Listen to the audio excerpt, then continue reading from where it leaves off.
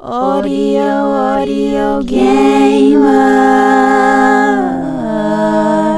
Rebecca Mays receives a letter in the post. It reads, "Dear Rebecca Mays, there are only 3 days left." She immediately goes to her computer and posts on Twitter. "I just received a disturbing letter," she writes. "Does anyone know what's happening in 3 days' time?" She waits by her computer and notices the dust between the keys and the grey stain on the wall which mysteriously appeared last week. In 5 minutes' time she has received one reply. "The bin man is coming," writes Lux5. This confirms her suspicion. She shuts her laptop and swears never to Twitter again. 2 pigeons tiptoe up her neighbour's roof and she watches them as though they're burglars. She goes downstairs to reread the letter. It is typed. There is no address at the top, no signatory at the bottom. There is a knock on the door. Rebecca Mays goes to the window and tweaks the curtain. It's the Jehovah's Witnesses, the tall thin one who does all the talking and the fat little one who does all the smiling. Once she invited them in to play on her Xbox. They weren't very good. She opens the door. "Can I play you my new song?" she says. This floors them. The tall thin one recomposes himself. He has a speech prepared. Rebecca Mays knows this because once she saw a note poking out his pocket which read, "Always have a speech prepared." They come in. "Well," says the tall thin one. "Hang on a minute," Rebecca Mays says. She comes back with her iPod and plugs one earpiece into each of their ears.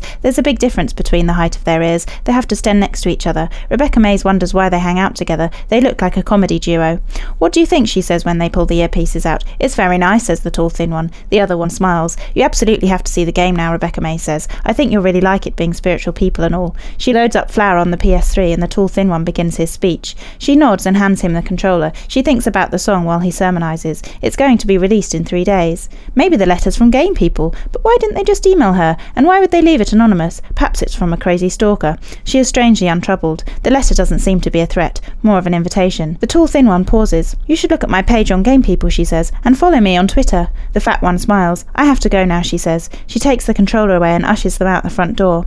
As she shuts it, the tall thin one is about to say something. She doesn't mind being ever so slightly rude to them, seeing as their social skills leave much to be desired. Fancy calling in the middle of the morning. She opens her laptop again. She types 3 days left into Google. The top entry reads, 3 days left for PyCon early bird registration. Rebecca Mays follows the link and reads a blog that makes no sense to her, but she is intrigued. There are going to be 1,000 attendees at PyCon. This is a whole world she doesn't know anything about. Should she know about it? What is PyCon? It seems significant. She opens her Twitter page. There are only 3 days left, she writes. The stain looks a little bit darker now. She blows at the dust between her keys, but nothing changes. 3 days left until what? Replies Shooting Star. Until I release my Flower song, she writes. There's no reply to this. Eventually she folds the letter up and puts it in the bottom of her drawer under her bank statements. She sighs. She's wasted a chunk of time. Perhaps she should register for PyCon. Only 3 days left for early bird registration. Would there be real people there? They would talk to her in a language she didn't understand. How long before they found out she wasn't one of them? Perhaps if she wore a cloak to the event, this would add to her appeal. She decides the letter was from the Jehovah's Witnesses. Thinking about it, the letter was hand-delivered and they probably posted them down the whole street before working their way back along to talk about it. They're innovative, those two. She looks out the window and sees the Jehovah's Witnesses talking to each other. So the fat one does speak, she thinks. She decides to make a music video for Flower. She'll get the Jehovah's Witnesses involved. She'll dress them in green catsuits and put skirts around their heads so that they look like flowers. She'll film them running through fields collecting petals. Perhaps she'll choreograph a dance routine for them. Perhaps they should all go to PyCon wearing capes.